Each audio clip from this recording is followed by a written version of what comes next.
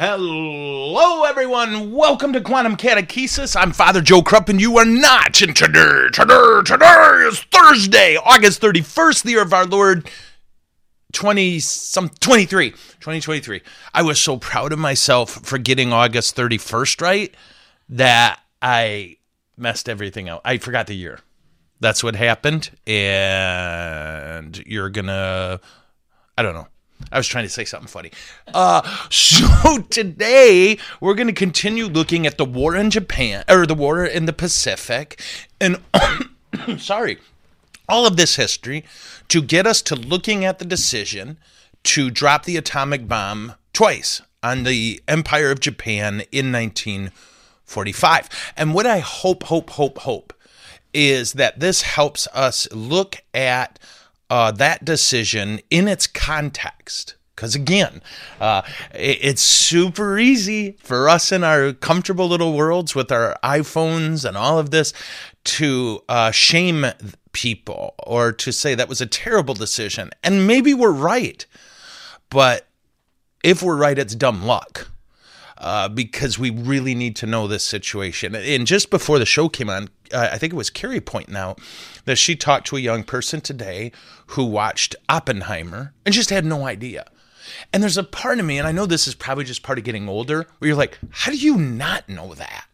How do you not know? Like, I knew when I was a kid that about the building of the bomb, the Manhattan Project, and Los Alamos, and all the drama, and that we were racing the Nazis, right, to see who can get, someone's going to build it. It's who's going to get there first. And I just didn't know. But I think it goes back to that thing I talked about some time ago, where if you look at us now, in some ways we're smarter than any generation that's come before us, and in some way we're dumber. And a great way to think of it is people really, even in till our recent history, may not have had a wide range of knowledge, but what they knew they were like a puddle that's 12 feet deep. Whereas now what we know is this 12-mile around lake that's an inch deep, right? And I'm not saying one's better than the other.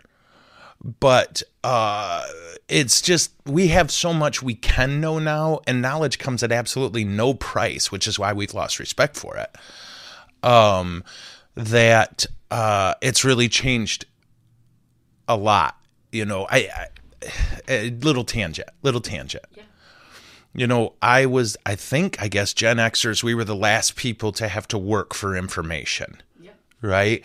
That I always use this image, and it's dead serious. I remember asking Dad about Jackie Robinson when I was a boy, and that the answer was for me to get on my bike and pedal, I don't know, what was it, 4 miles to the library, Dad? 5 miles? Which was fun. Obviously, when you're a kid, oh, please.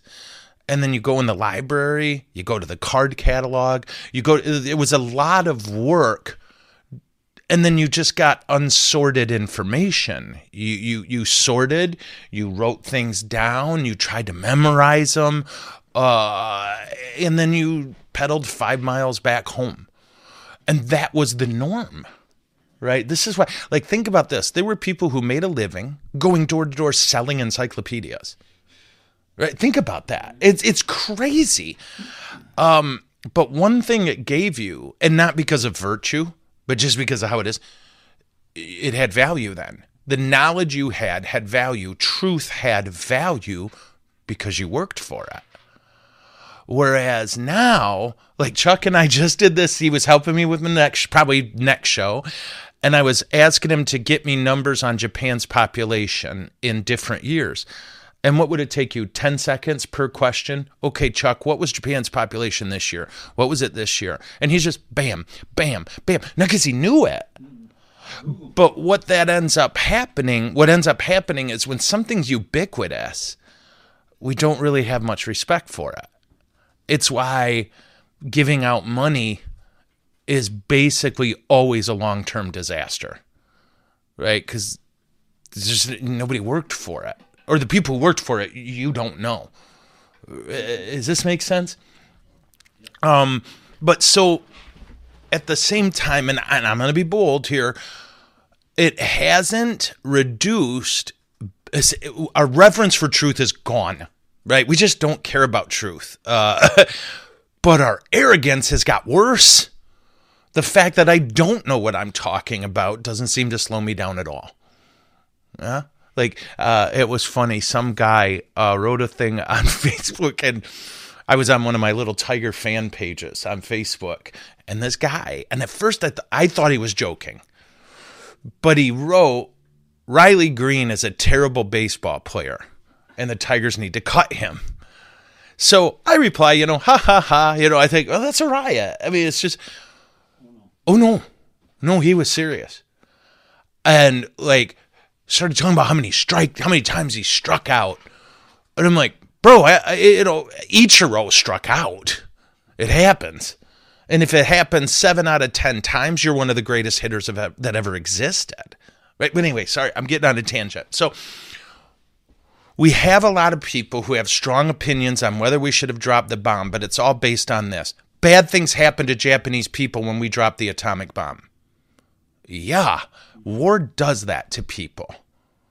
Are we aware Japan had the least amount of civilian casualties of any countries that participated in World War II? Are we aware it's not even close? Are we aware we were doing bombing nobody gripes about before that, called firebombing, that was grotesque and shocking? And we'll get into this. But many of you who might have heard strong opinions from people on atomic bomb might not have heard them talk about how we were bombing them before that. Yeah. Oh, there's a question. Okay, sorry, sis. Let's get up there. That's my theme music. Have you seen the movie Oppenheimer? I did. Dad, I think, Dad, we went, right? And obviously I was prepared. I read a review, like, because I don't... I hope this will kind of sorry. Like, when I read reviews and it says, there's a shocking amount of violence, that only makes me want to see it more, right? But when they're like, there's some how you doing in there, I don't want anything to do with that. Because I can watch violence all day and not inflict any. So there was a review, a Christian review, that was like, there's a point and it's not subtle. So I had my avert your eyes ready, right? Your avert your eyes. Do you know this one? It's where you just suddenly find great interest in the theater's ceiling and the architecture. Why, Father, look at the way they structured those bricks. So there is a hellacious scene in there. But truly, again, as soon as I saw, they warn you, I started checking out the architecture of the theater. Okay. Yeah. The young person that I talked to very much likes that actress that was nude. Oh, yeah. She said she's in the movie 4 times and she's nude each time, but had very few lines. Okay. Was there any value to the character? I think in the sense that it showed he, like, Oppenheimer's a complicated dude. He and his wife were both just messed up people who actually deeply loved each other. Well, they were deeply committed to each other. But I don't want to say she was fine with his dalliances, as they called them back then, but she didn't really fight it either. Okay. I don't know how to explain that. So I do think you can show somebody's character flaws, like in sin of infidelity, without going, no, really, it's sex. Look, right? There's ways. There's an art to subtlety, which we just don't grasp. Okay, so do you feel going into the movie it was written with a certain expectation of knowledge of everything, and it was just a deep... I think so. I think, like, if you go to watch it without knowing anything about it, you'll do fine-ish, but it's a classic Christopher Nolan. He doesn't tell the story in order at all. And it might even be unclear to you. You got to keep track of people's clothes. That's what I figured out. That was the way I could figure out what was pre-World War II during World War II and post World War II because it's not in order, right? Christopher Nolan, I think, is allergic to chronological order.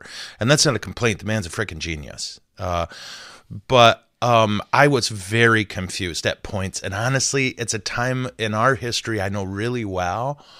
What helped was they would kind of keep telling you their names. Oh, Herr Frommenheimer, and you'd be like, oh, right, that's who that is. And even like Kenneth Branagh's character, who was really important, but in a tiny way, right? He was very rarely in it. But every time he came in, it was super important. And you'd be like, wait, who is that? And he'd always say, I just came from Belgium. You're like, oh, yeah, I remember. So it's just kind of funny. They try to help you. Basically what you need to know is quite simply, Americans weren't doing any physics like this. And Oppenheimer was the guy who brought what all the Europeans were doing over to America. And as we progressed into war with the Nazis, come Holy Spirit, I guess the best way to put it is everybody started rushing because they knew we could turn this into a bomb. They just didn't know how. There were so many practical considerations. There was so many, and I don't understand the science. I'm super ignorant on science. But in the end, it's a race. Is Hitler going to have the first one, or are we?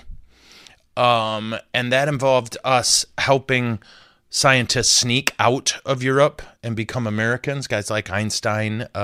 You had Enrique Fermi. You had Einstein. You had Oppenheimer, obviously. But even like Einstein didn't want anything to do with it. And none of them really did. That was the curious part that I thought the movie captured well. The reality of someone's going to build it, and we'd rather a republic did than a dictatorship, especially one run by a guy named Adolf Hitler or Joseph Stalin. So they had to build it in their minds. In their minds, they had to build it. And I think tactically they were right. The problem is you can't unbuild it once you do. You can't just have one atomic bomb and then everybody's, oh, we can do it. You also have the issue of they wanted to know. And that was a big thing. Can we do this? But then all of it tempered by the realization we are creating a weapon that could end the world. And not end the world like, and I'm glad they did this. Like there was always this story, Oppenheimer knew the earth could blow up if he really, or believed. No, not really. When they did the math, there was no way. It wasn't going to ignite the atmosphere. But when they talked about we could be ending the world, what they were talking about is you can't put it back in the box. You just can't. Like there was a book written by Tom Clancy called The Sum of All Fears. Okay. Don't see the movie. It sucked. The book is unspeakably good. But a big plot line is terrorists building a nuclear weapon. Not an atomic weapon, a nuclear weapon. And to give you a sense of things, true, the U.S. arsenal of nuclear weapons doesn't have a bomb as small as the one we dropped on Hiroshima and Nagasaki. We don't make bombs that small anymore. Which, holy crap. But anyway, in the book, Clancy step by step, detail by detail, had them building the bomb. Such that when he finished it, the CIA visited his house. How did you figure out how to build a nuclear bomb? And he said, the library. Right? He effectively learned how to build a nuclear bomb by reading. So the scientists building it knew that day would come, right? And that we'd get better and better and better at this. But they couldn't stop themselves because of intellectual curiosity. But also the abject conviction, someone's going to build one. I hope it's us. I hope we get there first. And don't forget, like when World War II was over, General MacArthur was pushing for an invasion of the Soviet Union. And some of that is, of course, the strong and appropriate, if you ask me, fear of communism. But also, they're the only ones left who could still build one. Let's just end the threat of nuclear war right frickin' now. Right? Wasn't that MacArthur or was that Eisenhower? Do you remember? There was a strong push in the U.S. military leadership. Forgive this how I'm putting it. We're here in Europe, right? We're already here. The Soviet Union is beaten down, and they're the only ones who could do it now. Let's burn them to the ground. I know Patton. Oh, Patton wanted to invade everybody. Yeah. Especially. Yeah. Okay, Patton, MacArthur, and we're not sure about Eisenhower. And that the movie captures that well, I think, very subtly, this idea of every once in a while, you can see any given scientist stop and think, what are we doing? But they're also powerless to stop. If we don't build it, someone will. Better a republic has it. Does that... Yeah, so back to the movie. Oh, sorry, sis. No, not at all. Not at all. That was great. What's your review of the movie? What would you rate it? I do want to be clear that I wish they wouldn't have had the nudity. It did not feel helpful or important. Didn't feel childish, right? It wasn't like, well, we better get some sex in here. But... I don't know. But anyway, I was blown away by the movie. Even the way, and Nolan is the king of this, they used sound. And again, I'll be honest, I saw it at the theater, which meant I couldn't hear. I need subtitles. So I probably caught half of the dialogue at most. Right? I'll watch it when it comes out on, what do you call it? Because then I can watch with, what do you call them? Subtitles. But and that's a tough thing about being hearing impaired, right? I can't really watch movies at the theater unless it's a dumb action movie where I don't need to know there's dialogue, right? Let's go get him. It's really easy to read lips. But they used sound really well to convey the mess of his head, the chaos in his mind. And I appreciate that sort of thing. They avoided the whole, he is a good guy, he is a bad guy. This was these people's wrestling. Wrestling with their conscience, wrestling with what they're capable of, all those kind of things. I enjoyed it, and I learned a lot. And I know it wasn't totally historically correct. But how do you do something that complicated correctly? Yeah. Although, have you spoken to Greg? Yeah. He said that it was very accurate. Yeah. Oh, I mean, the whole thing of the way they went after him, I don't want to give anything away. Sure. A lot of it was around perceived Jewishness. Okay. There was a ton of anti-Semitism in that. Okay, yeah. Viewer has that comment. Oh, thanks. Okay, Mark Eastwood, this is super helpful. We've got a comment from Mark Eastwood. Quote. Easterwood. Sorry? Easterwood. Oh, I see. I'm sorry. Thank you, Mark. Mark Easterwood, quote, an atomic bomb is a form of a nuclear bomb. I think you're thinking of a hydrogen bomb, and I was. I'm very grateful for that correction. And to be clear, when I say I was thinking of it, I still didn't know what you just shared with us, so I'm really grateful. Okay. I always thought there's atomic bombs, there's nuclear bombs, and there's thermonuclear, which are the hydrogen, and I didn't get that the first two are basically the same. Gotcha. So, way to go, bro. Right, bro? Yeah. Okay. There's the next question. Next question. Americans' rage after Pearl Harbor versus our rage after the 9/11 attacks. Was there a difference in the amount of rage? Oh, absolutely. As I read it, guys, I'm going to be blunt. I don't know if you remember. The first few days after the attacks, as soon as the dust settled, we got right back into the practice of hating on each other and blaming each other. Do you remember all this? like within a week, a professor at Harvard had said, yeah, we deserved this. We brought this on ourselves. There seems no limit to Americans' self-loathing. It really is shocking.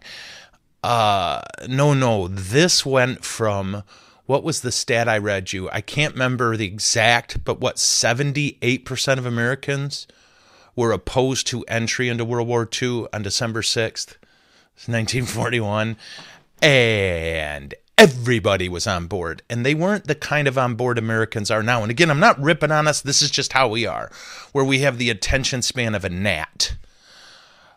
This was 5 years of focused, channeled rage.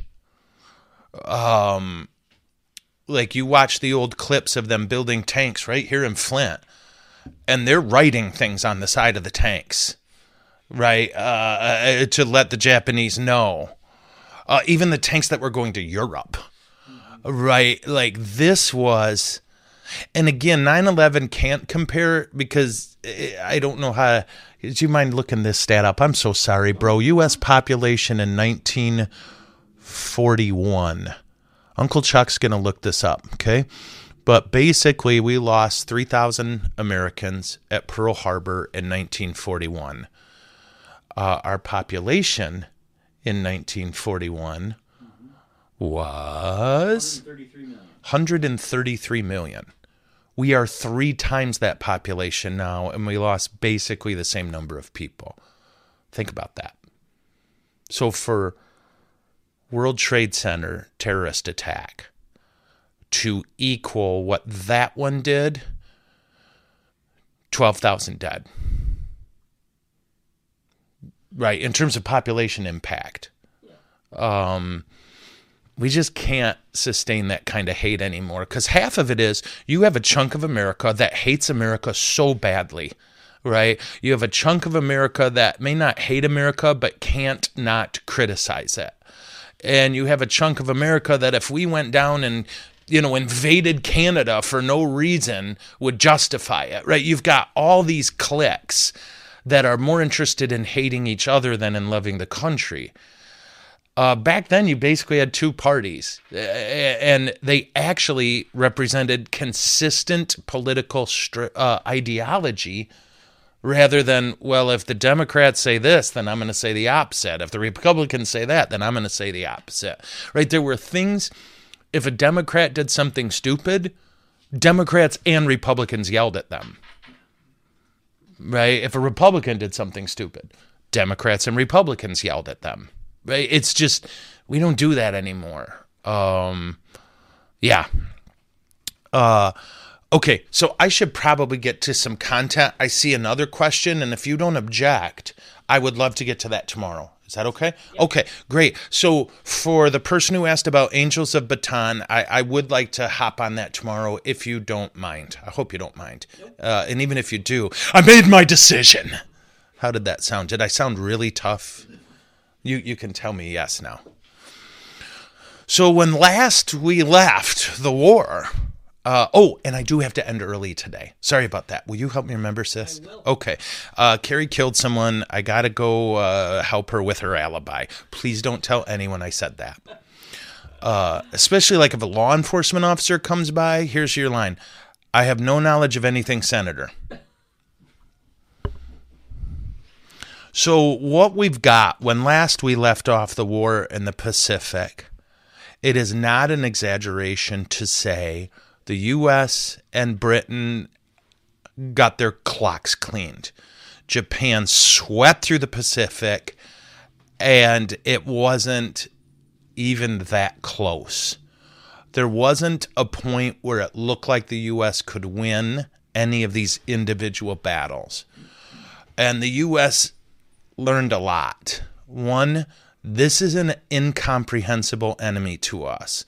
The willingness to die, the willingness to do crazy things by our standards, right? Like I told you about how many, and you can read 1,000,000 books and find all these stories of these American guys in their foxholes with their rifles out, and all of a sudden a Japanese soldier appears falling into their foxhole and stabbing them, right?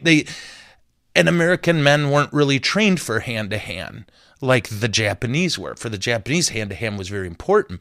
Many of their charges, and this is a day where everybody had guns, their commander, they carried a sword, right? This was the way they thought. We were cut off from all supplies. So we talked about in the Philippines that the American, Australian, and Filipino soldiers hadn't eaten in days at the final attack. Right, the Japanese swept through the Pacific and were not stopped. We talked about how the Americans kind of just threw a screw you attack, led by a guy named Doolittle, and they ran a one-way mission bombing. A one-way. It was, for all intents and purposes, a suicide mission. Although many of them lived. Like I told you, I think that they landed in China and they joined the Chinese resistance and fought till the end of the war. Right? Where we bombed Tokyo, right, by launching bombers from an aircraft carrier, which was thought undoable. But, you talk about the level of rage. This was there. Imagine a standard American soldier today who says, you know what our first attack should be? A suicide run. That's how furious Americans were. And they did. They had no shortage of volunteers, right? Doolittle talked about how we had to say, no, I'm sorry, you can't go. Right. So that's where we left off. And that what was the strategic importance of that bombing of Tokyo? None. We didn't do much damage. And we lost all the bombers that went on the raid. Okay. So why do it? The psychological damage was extreme. Japan had been at war for years at this point. They subjugated Korea. They subjugated a whole chunk of China, Laos, Cambodia. But nobody had ever got to their homeland before. And it freaked them out. And they pulled ships out of their perimeter and put them next to home. Not many, but enough where it made a difference later. And today we're going to hit the first battle where it made a difference. One interesting thing, one of you sent me this, and I'd never seen it before, but I checked it, and it's solid. Yamamoto, the Japanese admiral who was in charge of the Pacific, right? Tojo was in charge of the whole banana, but Yamamoto was in charge of the Pacific theater. He said that's what they would do. He said 6 months after our attack on Pearl Harbor, we will sweep through Pacific with no resistance.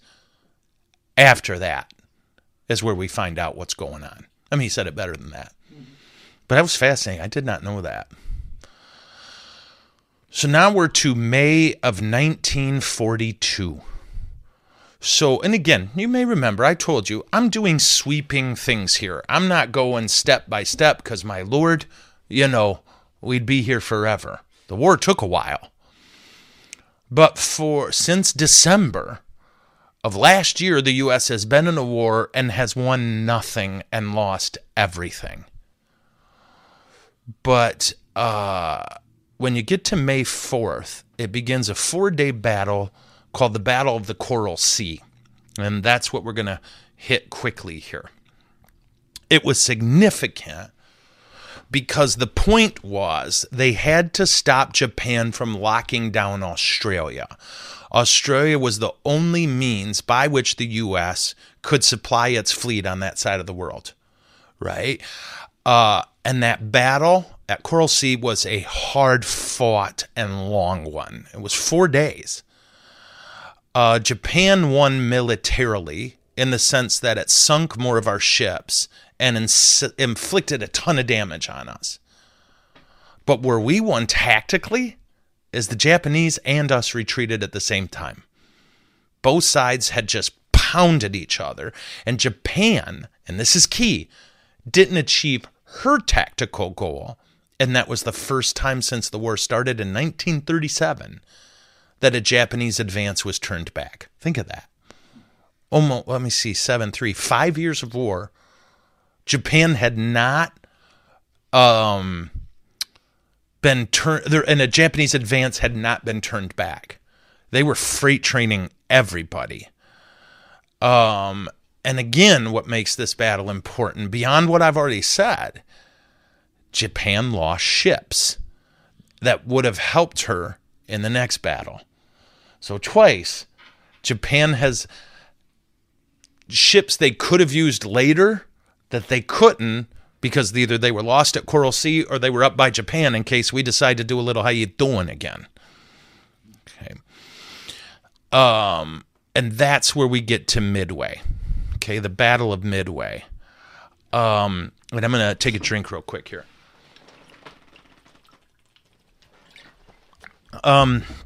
There is a movie just called Midway, and it came out in the last few years. Do you know when that came out, Uncle Chuck? I'm sorry. Poor Uncle Chuck. I recommend it. It's fantastic. And what I saw was real, or what I remember at least, it was very accurate.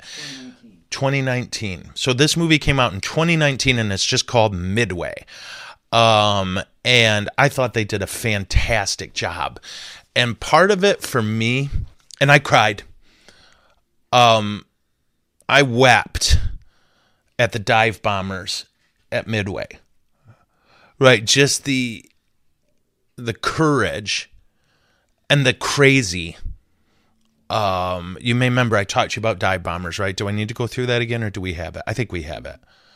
But you'll also, well, don't get into it. So if you get a chance, if you like war movies, this is a fine movie. And I highly recommend it. But I spent a lot of time on this because it is an immensely complicated battle. And I think I've come up with a way to summarize it in about 2 paragraphs. And I'm so terribly proud of myself. So Admiral Yamamoto developed a plan. And for him, this battle determines whether Japan survives or not, to be clear. And what he understood more or less, us too. We are out of ships, right? We are in so much trouble at this point. So he developed a plan where he was going to lure the U.S. into a battle that the U.S. would force them to sue for peace, right? And you remember, they have a plan. They sue for peace. Okay, you can have all this. We're keeping this one, this one, this one, this one, this one, and now we're done. Shake hands, right? His goal was this kind of diversion attack and a surprise attack that would take out the U.S. air position at Midway and allow them to land a bunch of troops there. And that, his hope was that when I do this, then the U.S. fleet's going to leave Pearl Harbor, that's the part that's still at Pearl Harbor, to retake what we took, and then we're going to be lying in wait for them. So that's the best I can do at explaining this plan. It's complicated, but they love complicated, and they excel at it. So the whole idea is we're going to stage an attack. And then when the U.S., we're going to plant ships along the route that the U.S. ships will take to come end that attack. And we'll sink them before they even get there. Does that make sense? Okay. There was a problem for the Japanese. Okay. Our code breakers figured out how to read their mail, in a sense. Our U.S. code breakers figured out the Japanese code. And this happened to Japan a lot. Okay, you hear a lot about Enigma and the Polish mathematicians who figured it out and all those things, how hard it was to break the Nazi codes. Turns out it wasn't so tough to break the Japanese ones. I mean, it was tough, but it was doable. We did it a bunch of times. For most of the war, we're reading their mail in a sense. Okay? So the code breakers figured out how to read it. And Yamamoto then, so now they know his plan. Now they know how to break it. the key to breaking the plan was for the U.S. ships to enter the battle before the Japanese were ready to, before this trap was sprung. And that's what they did. So what did we have going for us? We knew what they were going to do. And they didn't know we knew, right? We had that going for us. But guys, their ships were so vastly superior to ours. Their bombs were so much better than ours. Our torpedo planes, like there's one, and again, I'm sorry, I can never remember the name of all these books. But one of our torpedo ships in this battle, right? So that's the plane that flies real low. They've got a 19-foot long torpedo packed with 500 pounds of TNT. And you just fly that plane as low as you can, and then you drop it and take off, and that torpedo rams into the boat and blows up.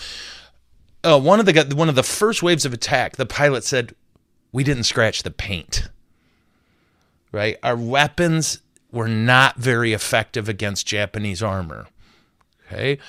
So it's still a situation where Japan has a distinct advantage. Their ships are so much better than ours. And by the way, they had all their best ones here. Okay, the Yamato, and I can never remember the name of the other one, the sister ship they built for the Yamato. The Yamato was a ship the Japanese built that was so far advanced, it was more advanced than anything the Brits, the Nazis, or the Americans had. And it was a world of difference. And she had a sister ship that I want to say Fuji, but I'm pretty sure I'm wrong. Okay. Would you mind looking that up? The Yamato sister ship. It's Musashi? Oh, Musashi. Okay. Oh, yeah. Musashi was the greatest samurai who ever lived in Japanese history, right? He was one of the only samurai who fought two-handed. He could fight with two swords. Cool stuff. Anyway, so they named Yamato, which was the name of the Japanese spirit, right? They had the Yamato spirit. So that's what they named the first one after. The second one they named after the greatest samurai who ever lived. Although Yukio Mishima would disagree. He would say he was the greatest samurai who ever lived. Guess it was built. Where? Nagasaki, I'd assume. Yeah, that's why we picked Nagasaki. Yeah, it was where they were building stuff, you know. So what happened? The Americans fought with insane determination and a willingness to take heavy casualties. Okay, the dive bombers in particular, who suffered unspeakable losses, just kept coming and coming. It was in many ways the U.S. Navy's finest hour, right? Guys, just think of this. Here's what you know. My job is to drop a bomb on this ship, and I know it's not going to do much. And I do it anyway. Because I know if we just keep doing this, it'll eventually work. And by the way, every time you run that mission, you're probably going to get shot. Right? The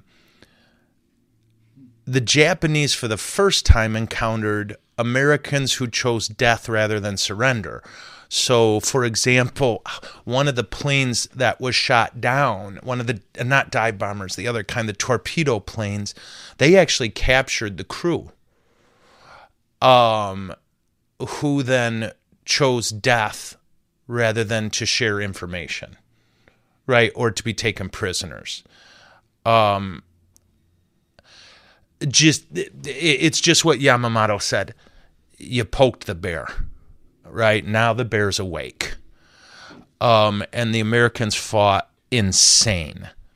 What was their hope at the beginning of the battle? The American hope. The goal was, can we sink one of their aircraft carriers? Okay, they did not succeed in sinking one. They sunk 4. Now again, remember, it takes years to build an aircraft carrier if you're not America, right? And Japan has her little equation, and they had no equation for losing 4 carriers, let alone 4 in one battle. Does that make sense? the end of this battle, the Japanese lost 4 aircraft carriers. The American goal was 1. They lost 1 heavy cruiser. They had 1 heavy cruiser damaged and it had to be towed. They lost 2 destroyers. They lost 250 airplanes and 3,000 Japanese sailors were killed. Little over 3,000. The Japanese pulled back. The American forces suffered horrific losses. But these losses were on the offensive side of the battle. Americans just kept attacking and attacking. And they were attacking smart. Our bombs and ships, I wrote this, were challenging at best. Right? To give you a sense of things, by the way, all those ships that they sunk in Pearl Harbor, this is how behind we were. Right? All those ships they sunk in World War II, Pearl Harbor, they were all World War I ships. We hadn't built any since then, any of note. Right? The ships they sunk in Pearl Harbor were built during World War I. But even with that, the Navy's answer was, then we're just going to keep coming. And the American victory at Midway was as total and devastating as you can imagine. And this was the beginning of the end of the Japanese in the Pacific War. I think it was Nimitz who said, when we are finished with them, the only place where people will be speaking Japanese is in hell. Right? That was Admiral Nimitz. And so that's bad enough, right? If you're Japan, you lost 4 ships when your mathematical equation, and you lost them in one battle, was that you weren't going to lose 4 in the war. But not only that, things were going south for the Nazis for the first time. In the European offensive, the Nazi offensive, in the European theater, the Nazi offensive started to falter. Supply lines were stretched beyond what they could do. And again, Hitler made a profoundly bad strategical decision in attacking the Soviet Union. And then he made another one in not giving up. He couldn't supply his own people well. And the Soviets were doing what communists do. Just throw people at it. You may remember, I think I told you, Stalin's orders, when they said, well, what are your orders for the defense of the city? Not one step backward. That was his order. That was the strategy. They literally had people, the only ones with loaded guns, were behind the other Soviet soldiers shooting anyone who went backward. This was... Yeah, so the Nazis, the winter wiped them out. Supply lines are a mess, and they just were freight trained by the Soviets, who then started punching back, moving away from defensive warfare to offensive warfare. Now, at this point, guys, there was no one alive who saw the possibility of Japan winning the war. Okay? The U.S. could rebuild ships at a rate that was simply alarming to the world and that Japan couldn't touch. Japan simply couldn't afford to lose any aircraft carriers, let alone 4. Japan had hundreds of thousands of troops bogged down in China. She was stretched all over the Pacific, occupying lands and fighting now to take the one she hadn't occupied completely. She had minimum resources coming in and none leaving. Right? And that's probably the place to stop, right? Because we do have to, and I'm so sorry, guys. I hope you don't feel, well, I don't care how you feel. No, I got a meeting and I can't be late to it. This is where we talk to Carrie, guys, about her drinking. So please don't tell her this is an intervention. Yeah. We actually started getting thank you letters from different vodka companies all over the country addressed directly to Carrie. So we will wrap this up because last time we left the Americans in a happier spot. So let's leave Japan in a bad spot, huh? And when we return, I think you'll find this helpful. Again, just keep in mind that great Dan Carlin quote. I just love this quote. The Japanese are like everyone else. only more so. Proof that this is really what we're going to get into. I'm going to give you a snapshot of what the average Japanese person was thinking, a snapshot of what was going on in America if you were Japanese. Hint, it's not good. And we'll take some of this apart. So I really do appreciate you guys. So many of you are enjoying this, and that just makes my day. I've shared with you before, I get nervous when I don't talk about Jesus in our podcast. I do. I want you to know Jesus. I want you to love him, and I want you to let him love you. But I think this is helpful information. And, remember, we're the only things God made that can learn for no reason. Right? Think about it. It's really cool to think about. So every time you and I grow in knowledge of anything, we're being more human. And human's good. When God made humans, he went, hey, that's good. Right? Okay, so tomorrow is question and answer, and then I'll tackle any of your questions about our material so far, and then any other questions you have. We do only have, that I remember, 2 or 3 questions lined up for tomorrow. So don't hesitate to submit your questions. We'd be excited to get after them. Okay, so this is Thursday. So tomorrow's question and answer, and I guess that's all I have to say. I feel like I'm forgetting something. Oh, should I tell them about my great purchase, or should I wait till tomorrow? Okay, tomorrow I'll tell you about my big purchase. I'll give you a hint. It costs money. Money I took from Chuck. All right, salad pray. In the name of the Father, and of the Son, and of the Holy Spirit. Amen. Heavenly Father, when we're tempted to compromise a bit on a sin, help us to remember that sin doesn't stop on its own. That when we look at the violence that we're learning about today, and the bad decisions came from a lifetime of giving in to sin. And what we want, Lord, is your help in winning the battle in our heart to always choose virtue, to always obey you, to sacrifice, to be humble, to be who you've called us to be. We have a part to play in this universe you've created, Lord. Help us to play it faithfully and well, and to trust that the fruit of that is life, not death. All over the world, there are people who are victims of warfare, and we ask that you comfort them, Lord. We ask that you deliver them. We ask that you stop the Russian invasion of Ukraine and deliver those people from war. We ask that you stop the violence in Africa as Catholics are killed and imprisoned and driven from their land. We ask that you protect all your children in Central America.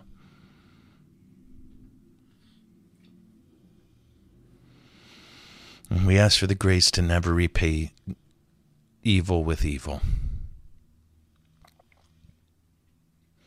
Heavenly Father, you know the people we love and worry about. And you know all the circumstances in our lives that cause us to fret.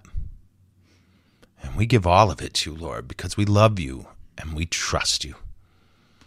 And may Almighty God bless you all, the Father, the Son, and the Holy Spirit.